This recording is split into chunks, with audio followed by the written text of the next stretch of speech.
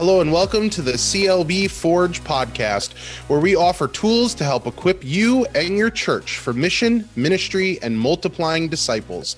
I'm Mike Natal. And I'm Ryan Nilsson. Welcome to episode 5.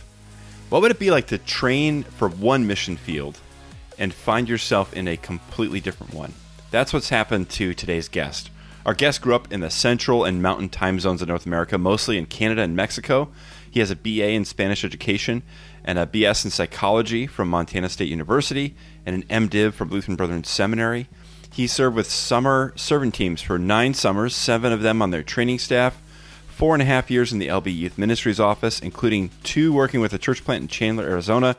Served 4 years as youth leader at Yellowstone, LB in Billings, Montana, before seminary, and 2.5 years as pastor in Birch Hills, Saskatchewan, after seminary. And then 6 years with Lutheran Brother. Wait a minute. How old are you? Are you 97? This is... Getting closer. You're definitely the most experienced person in this conversation right now. Okay, 6 years with Lutheran Brethren International Missionaries as a missionary to the Balala people in Chad. And he'll be starting as pastor at Community of Joy in Eagan, Minnesota later this summer. So please welcome our guest today, Pastor Danny Bronson. Welcome, Danny. Solid. Welcome, Danny. Yeah, I feel like, Ryan, maybe we need to do a little something like if we can, you know how they have those laugh tracks? You know what I'm talking about? Yeah. Well, like when you're like, welcome, Danny Bronson, then all of a sudden I think we should have like a cheer track where it's like, yeah, Danny, he's here. So we're inquiring. So here's what I want to ask before we really get this podcast going and we get down to the nitty gritty of asking you these questions, Danny. Yep. I need to ask you, do you still have those shoes that are individually towed? Yes. Amazing. I would not go without them. Amazing. Ryan, have you ever seen those shoes before? Those like each individual toe is. Yes. Yes, I have. As a member of the hiking community, I have seen them, and I have actually seen Danny wearing those. Yes, that was actually my first initial meet of Danny, was noticing those shoes. Are they called Vibram 5 Fingers? Is that what they're called? Yes. Okay. Yep. Solid. Is it the same pair, or you replace them periodically? I would assume. I have had multiple pairs, but I do need to replace them now because everything I've got is wearing out. So I'm looking for new ones, but I got to find the right style and size for me. Okay. There you go. Well, best of luck. Guess what? Vibram is our sponsor, and so everyone on the show today gets new hiking boots. Just kidding. No, they're not. Oh, man. That would be I got all excited. But I don't want hiking boots. I want 5 fingers. Okay. All right. Wow. Yeah. Oh, this is also a special occasion because it's our 5th episode. And we thought about making it a retrospective to look back at all the highlights back on our last shows, over the days. But we decided we're going to have a guest. We're going to, instead of just pausing to celebrate, we're going to keep going. Right. Yeah. So we're definitely not going to take any moments of silence or anything like that, or time to reflect, because we have a great guest. So Danny, thanks for being here. And right out of the gate, what I would love to ask you is, so you're currently living in Minneapolis. I got a more serious question. Which do you think is better, Star Trek or Star Wars? I am partial to Star Trek. No matter what you say, one of us is going to be upset with you. What did you say? What did you say? I am partial to Star Trek. Yes. Yeah. Yes. Excellent. I'm right with you, Ryan. I don't know if you could tell, but that's what I think too. Things are coming off the rails. Good. I enjoy them both, gentlemen. But I prefer Star Trek. Excellent. And I just want to say, Star Trek has some things that Star Wars does not. Like, for example, Star Trek has, they have recitals on their ship, music recitals. Yes. And they have complicated diplomatic and bureaucratic processes that they have to negotiate. I mean, you just can't get that kind of stuff from Star Wars. Wow, doesn't that just sound riveting for people at home? Wow. Go ahead. It's magical. It is. Well, now that people are practically asleep, we need to wake them up somehow. So let's bring them back. So here's this question that we have. First question. Danny, you are currently living in Minneapolis, Minnesota, but a few years ago, you were a missionary in Chad, Africa. Yes. What was involved in your preparation to go to Chad? What would that look like for someone who is feeling the call to go into international mission? What's involved with that?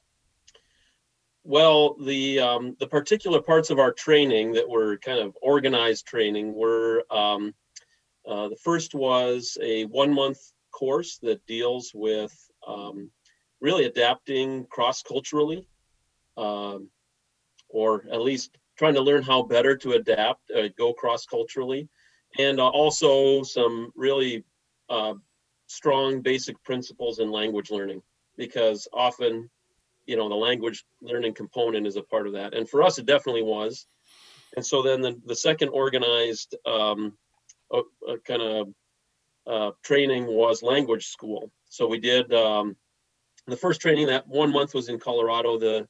The language school was in France. So we were there originally for a year to learn French before moving on to Chad. Can I back you up then? So you went to seminary, right? Got your MDiv, yes, which is a 3-year degree for kind of shaped around becoming a pastor. Yeah, right? And I would say even in seminary, our thoughts were going overseas. Okay. Yep. So, pastoring was a part of that, but also even in preparation for going overseas. Yeah. So you get your 4-year college degree, although it looks like you got 2 of them. And then did you do a double major? Yeah, and I guess with the education, you could call it a triple major maybe, but okay. I just did stuff that I enjoyed, and that's the way it came out, So Mike, we got an underachiever here with us today. Yeah, it sure sounds like it, especially that they're back-to-back. Last episode was Tony Karlik, and remember we had to split up his bio because it was just so extensive. So between Danny and Tony, it's like you and me, Ryan, we are just... Yeah, I'm feeling that. Slackers. We need to step it up. We need to step up our game, dude. Okay, so you got your bachelor's, and then you got your master's degree. So you're 7 years in, and then you go to a 1-month cross-cultural training. Then you go to France for a year for language study. Okay. And then was there? And that's not really the end. That's only the formal preparation. Wow. What else was there after that then? Maybe you could tell us about my next question was what was your ministry like in Chad? So I'm guessing your training continued there while you were also beginning ministry. So tell us a little bit about that. So I would say the first part of ministry is really continued preparation. I've started talking about this work as a missionary as kind of a job that has a 5-year orientation program, because you've got that formal training, but then especially in Chad, because of the language aspect, and because French is important, but it's not the main language spoken by the people that we're ministering to. So there's at least 1 or 2 other languages that need to be learned. And so that process continues. And then the cross-cultural learning is informal, but it's there. I mean, it's a huge part of that training. So, moving into the country in Chad, you have to learn the way of doing life there. And, what are people like? What are their actions? How do they look at things? What do they do? What are their behaviors? What's family life? What's important to them? All those things. So it's continued training. And it's not like that ever stops, but really the first few years, you can start in ministry and it's great. And we want to do that. But you're just learning. You're learning so much the whole time. Yeah. Wow. Yeah. Thank you. So once you're in Chad, what were some of the things you were doing? What was your life like as a missionary over there? Well, so continuing the learning, that's a big part of it. But the end goal, of course, is to get to be established in a location, in a village or town, and really get to know the people, and with the purpose of sharing the gospel with them. So we really, like I said, because of the orientation program aspect, or dimension to it, we really were just getting started as we got in there. But so the first part is, finding a place to live, determining where that place for ministry is, establishing that. We rented a house, added some things that would make it a little bit easier for us to be able to do ministry without always be thinking about the daily aspects of life, which most of our neighbors were doing. That's their life, is just living, getting the food you need. Meal preparation is a long process for the women that are making meals. Work in the fields is all day sometimes, and so those types of things. So just making it easier for us to live. So that was a part of it, and then really getting to know the community, and then of course ministry aspects that we were joining, like that the church is already doing. There are some development projects, like putting in wells, freshwater wells with the Living Waters Ministry. And in our area especially, we had some crop failure, especially in villages to one direction from us. And so working with the local church to alleviate some of the people's needs was a big part of how we connected with villages and people. Yeah. Okay. So what is the language that is predominantly spoken in the location that you were initially called to as a missionary? Yeah, so we were called to the Balala people. The language, we could call it Balala. There's another name that it's referred to, Naba, partly because there are a couple people groups that use the same language, and they're not all Balala, but so that language was predominant there. We were kind of on the edge of that area where that was predominant. But so in our town, because it was a little bit bigger, about 20,000 people, there was kind of a mix. Maybe half were Balala, and then the other half were kind of a mixture of people that are there for more trade markets. They might be from other people groups around, or from the south of Chad, there for government jobs or whatever. So a little bit of mixture in the town, but the main people group in the area was Balala, and that would be their language, their own language. So okay, wow, yeah, that's so is there so does everyone predominantly speak French? Is that why you learn French before you go down there? Or no, in fact, in town, that wasn't the most common. Chadian Arabic would be the most common language in the market. And the reason for learning French is kind of twofold. One, the official government business is done often in French, especially in the capital. So it's good to know that. And then the other part of it is that the Chadian Lutheran Brethren Church operates on the large scale in French. And so, in order to partner with them, it's very helpful to have French as well. So kind of two reasons for having French. But actually, the local ministry doesn't depend so much on French. That's more where the other languages come in. So Balala and Arabic. So now the Balala and the Arabic that you guys are learning, is that something that you have an idea of when you're studying language prior to getting there? Or is that something that really you need to learn by immersing yourself in the culture? Yeah, the learning mostly happens when you get there. I mean, some of the techniques that we learned ahead of time in our 1 month program really help to do that. There are some resources for learning Chadian Arabic. It's different than standard Arabic, although standard Arabic can be helpful. But then the local language, like for us, Balala, you really just have to go at it. Use the language learning strategies. There are some resources maybe from previous missionaries, but just go at it. Just go in and use the strategies to kind of learn what people are saying. Nice. Yep. Yeah, thanks for that input. I think that there's a lot of people out there who they think about missionary work, but they have trouble kind of bridging what that actually functionally looks like. So thanks for kind of like bringing us into that so that we can have a better idea of all the intricacies that go into it, because it's more than just showing up and proclaiming the gospel. It is like immersing yourself into that group in order to find how the gospel fits in. So that's great that you guys are that you guys are doing that.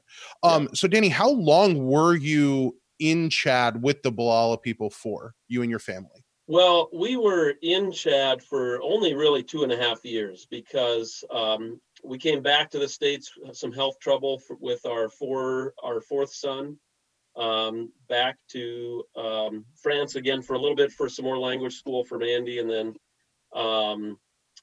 in Chad. But then even there, it took a little while getting our kind of oriented where we wanted to be, because we didn't have a mission station already in a Balala town where we could just move to. So we had to determine what was the best place to start out, and getting that prepared.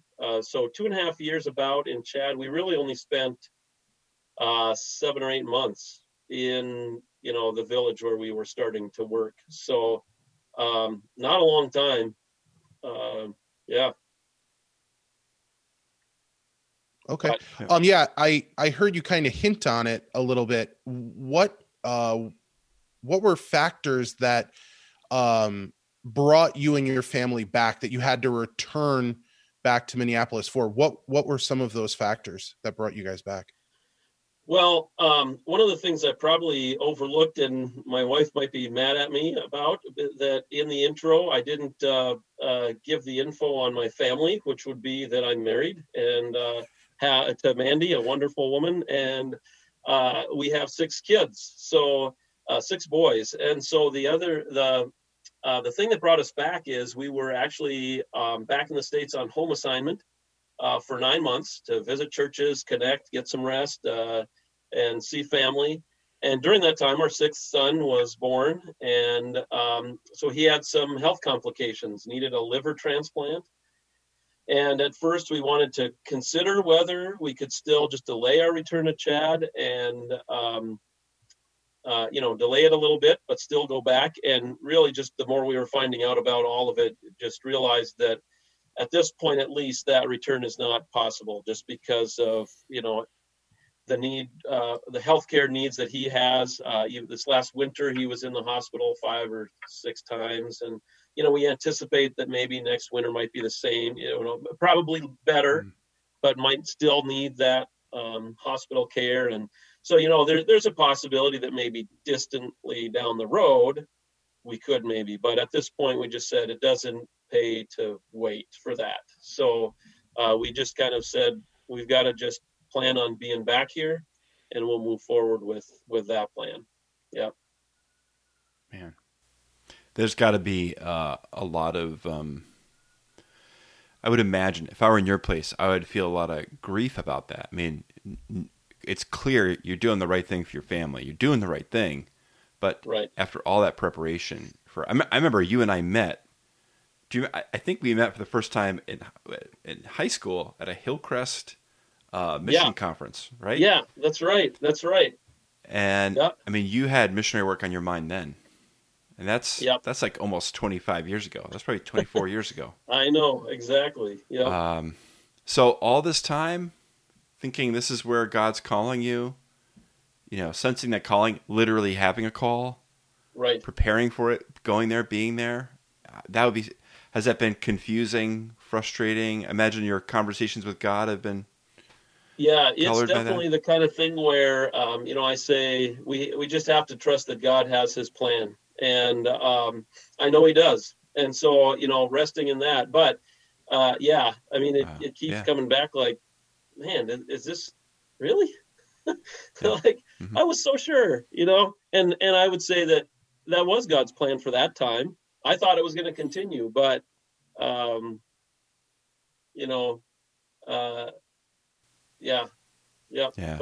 we're transitioning into this and just seeing how God is using that experience to shape how we do ministry here, getting started into new ministry, and what lessons have we learned, things like that. I mean, it's just and even being a supporter of the mission work that's there, encouraging others that can go, encouraging others to consider going. Maybe our role is doing that. Maybe, who knows? Yeah. Well, so I've got a question for you about how your training and experiences preparing to do mission work elsewhere have impacted how you live now and do ministry moving forward. I work for North American Mission, and part of my job, I work with churches that need to revitalize and find new strength and health, and I also help plant churches. And a common factor in all of that is that people, all of us Christians here in North America, we're all in a mission field, one of the biggest mission fields in the world. And even if our neighbors speak English, which they may not necessarily, but even if they speak English, it's a different language. It's a different culture. Yep. It's a different mindset, different viewpoints. Yep. And I often encourage churches to think of themselves as missionaries. Yeah. That their church is a mission outpost, and that they are missionaries to their neighbors. Yeah. And they have to do a lot of the things they see international missionaries doing. Can you tell us a little bit about how, I could see someone saying, "Oh, what a shame that Danny and his family aren't able to be in Chad." I look at it and say, what a blessing that we have somebody so well prepared for missionary work, working in the North American mission field. Right. How would you say that your experiences and training have shaped and prepared for how you engage in life and ministry here? Yeah, well, I would say you hit it right on the head there with the idea of, the cross. I mean, I would say like cross-cultural, just looking at, I would say that, as a missionary going to a different country, you're going cross-culturally. But then, like you mentioned, people are different, and you can have somebody that looks exactly like you, but their experiences are different. Their culture is different. If they're not believers, their culture is different. The worldview is different, and that's a different culture.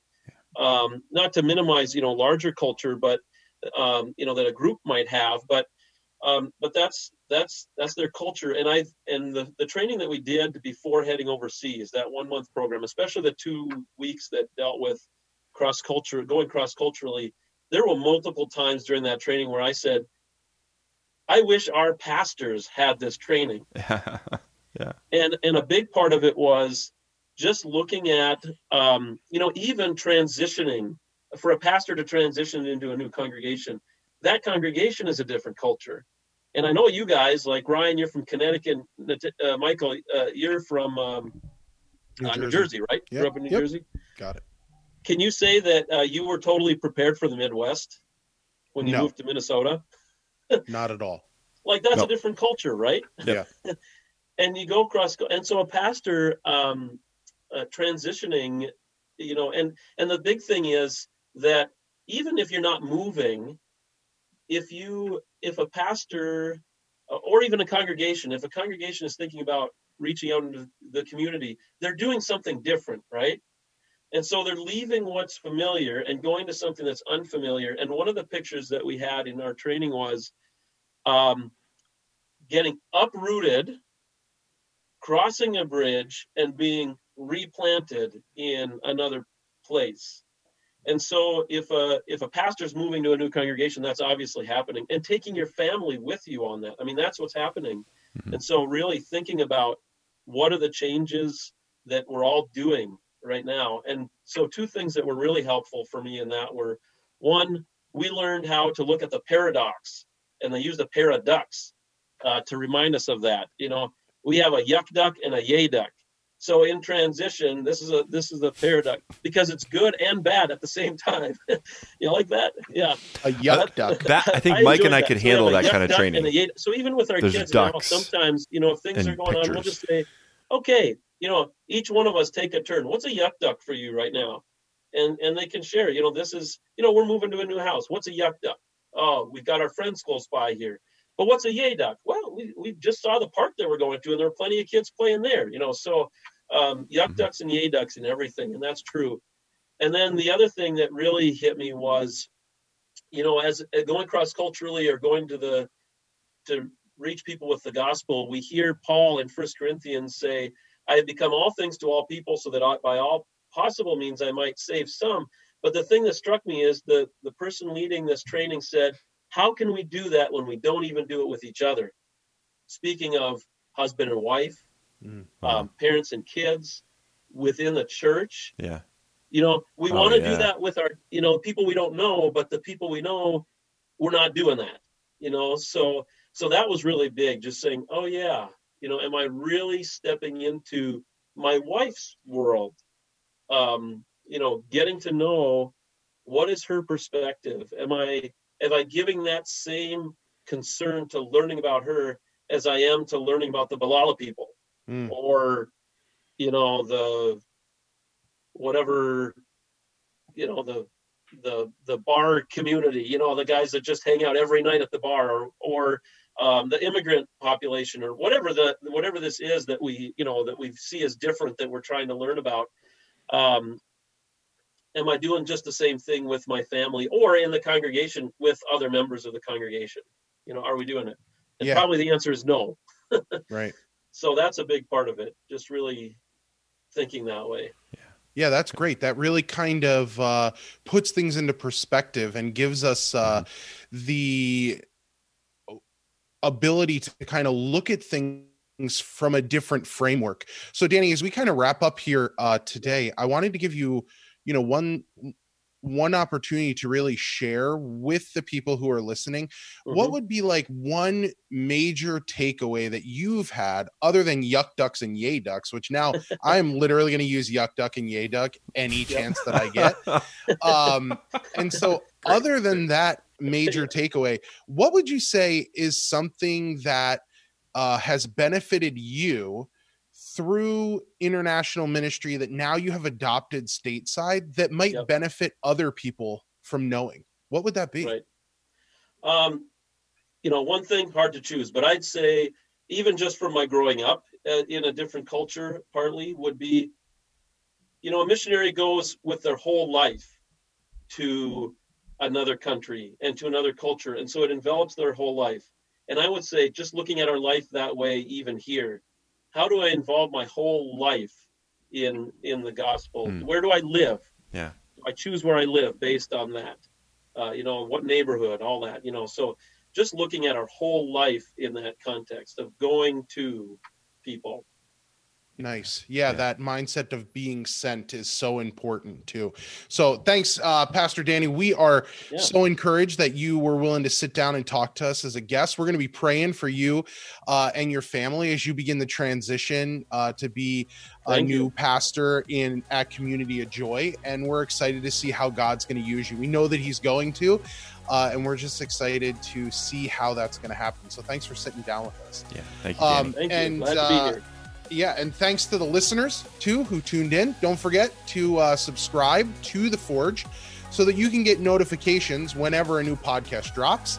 And feel free to share this resource with friends or family or colleagues. So thanks so much for listening, and we hope that you tune in next time. Have a great day.